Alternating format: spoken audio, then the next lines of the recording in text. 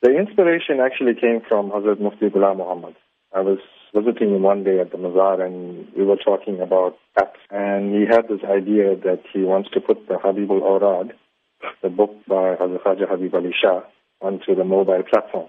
I thought, okay, instead of just having one book on the mobile platform, let's brand the app Soofie Saheb. Let's put like the Sijra there, the Habibul Awrad, we'll add some surahs and maybe even add more Wazais and Duruds going forward. So we basically converted a book called the Habibul Awrad, which shows how to perform certain prayers and optional prayers and the methods involving them, and put it on the mobile platform. So what does the app offer? It's very easy. You just go, for the moment we have the Android version. You go to the Play Store, you download the Soofie Saheb app.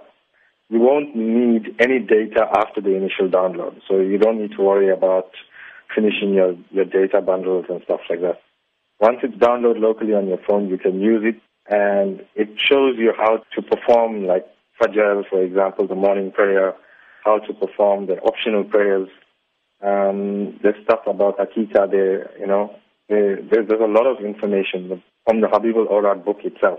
And going forward, we want to add more books on it and more hadiths, want to add more surahs. Eventually, we'd like to have the entire Quran there as well. Now, does it also include some facts about Hazrat Badsha Peer because of the universality of Badsha Peer, especially with Durban audiences? Yes, it does. We've got an entire section on Hazrat Badsha Peer and his history. We've also got a section of Hazrat Soofie Saheb and his history.